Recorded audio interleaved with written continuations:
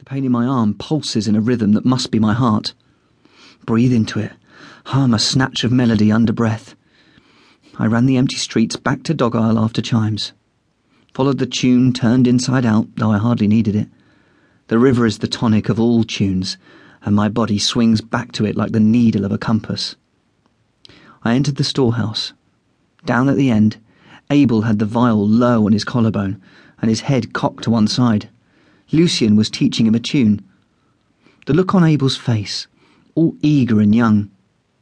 His hair standing up from his head, and his bow arm too high above the wrist as always. It gets darker and darker.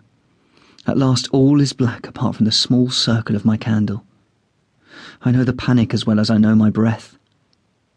Fear that the dark will take me whole and swallow me without a blink. Fear it'll leave nothing, not even my name. There's another urge also. It tugs against that need for remembering and says, let go. Open up to the dark.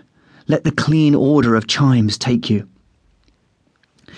When I came through the door, I was still half-winded from the run, and they turned for a moment but hardly saw me.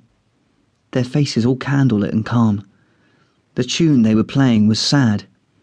After a while, Abel had it by heart, and they played the thing right through so that Lucian's voice was free to weave around, and I listened in spite of myself.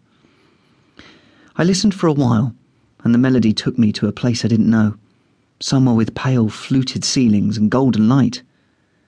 Now in my quarters, the thought comes that Lucian was singing for my ears especially, that there was some message in the tune for me. I know this to be folly. I take the bag in my hands. In the depths of rough cloth, none of the shapes has any meaning. They're just things I reach for like a strand picker in Thames muck. When my hand takes hold of the right one, a picture will flash up, true as a bright note, clear as an unmuddied stream. I don't know how it works. Maybe the object comes first, then the memory follows. Or maybe I choose the memory and my hand finds the right object to match. I do one each night only, and I can't take it with me into the morning. I search through. I grip thick cloth. A heavy garment, the unravelled edge of a leather buckle. Up into the flickering light it comes. An old Burberry. The colours of a dirty parcel. Enormous, and the lining frayed and sleeves dipped deep in mud. A voice comes in my head. The arrival of London, it says. What was it like? A rushing in my ears then, a lightning. The sounds of the river fade and dark drives upward, and I feel myself swing suspended up and out, away from the storehouse and down. I am standing alone on a roadside in the rain. Everywhere is mud. My whole body is heavy with sleep and with sadness. I look down. On my feet are farm shoes of rope and rough cloth, and they are covered with thick crusts of mud. A rough cloth bag bumps at my leg.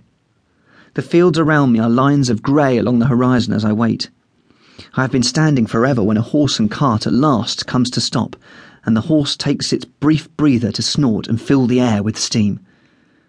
The rain is so heavy, the horse's coat is almost black.